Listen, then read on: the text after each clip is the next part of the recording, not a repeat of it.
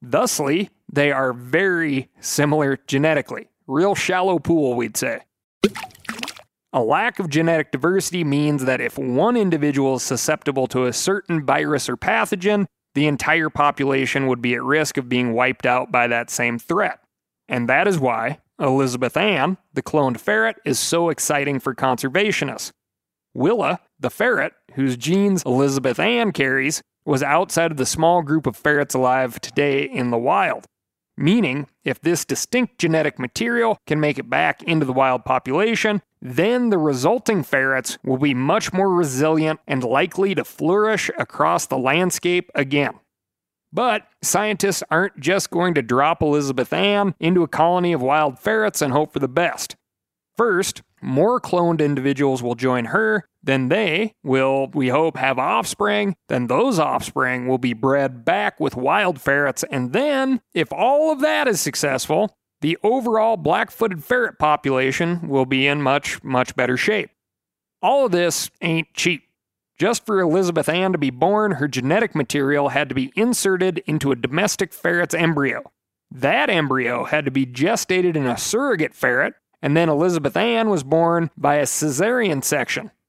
Viagen, the private company handling these technical aspects of the operation, also runs a pet cloning business. If you have a cool $50,000 lying around, you can get an exact genetic replica of your beloved snort. Much of the funding for cloning comes from a non-profit organization called Revive and Restore, which also raises private money to pursue even bigger goals, including bringing back populations of fully extinct animals like the woolly mammoth and passenger pigeon. Several extinct species have their genetic material stored in the frozen zoo. It might seem wild to imagine a living woolly mammoth, but the mammoth isn't significantly distinct from the elephant, and so what scientists have accomplished with black-footed ferrets should be possible with mammoths as well.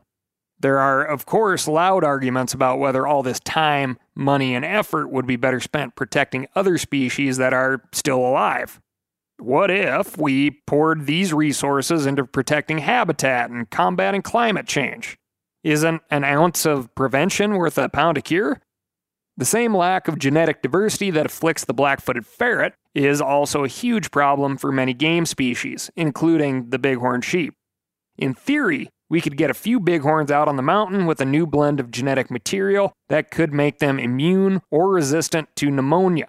That would go a long way toward keeping that species alive and well. We've talked before about the reluctance of some hunters to take deer and other game with tracking collars around their necks. So I wonder, would people be more or less enthusiastic about bagging a sheep that was the offspring of a clone? Possibly the exact replica of, maybe your buddy's sheep.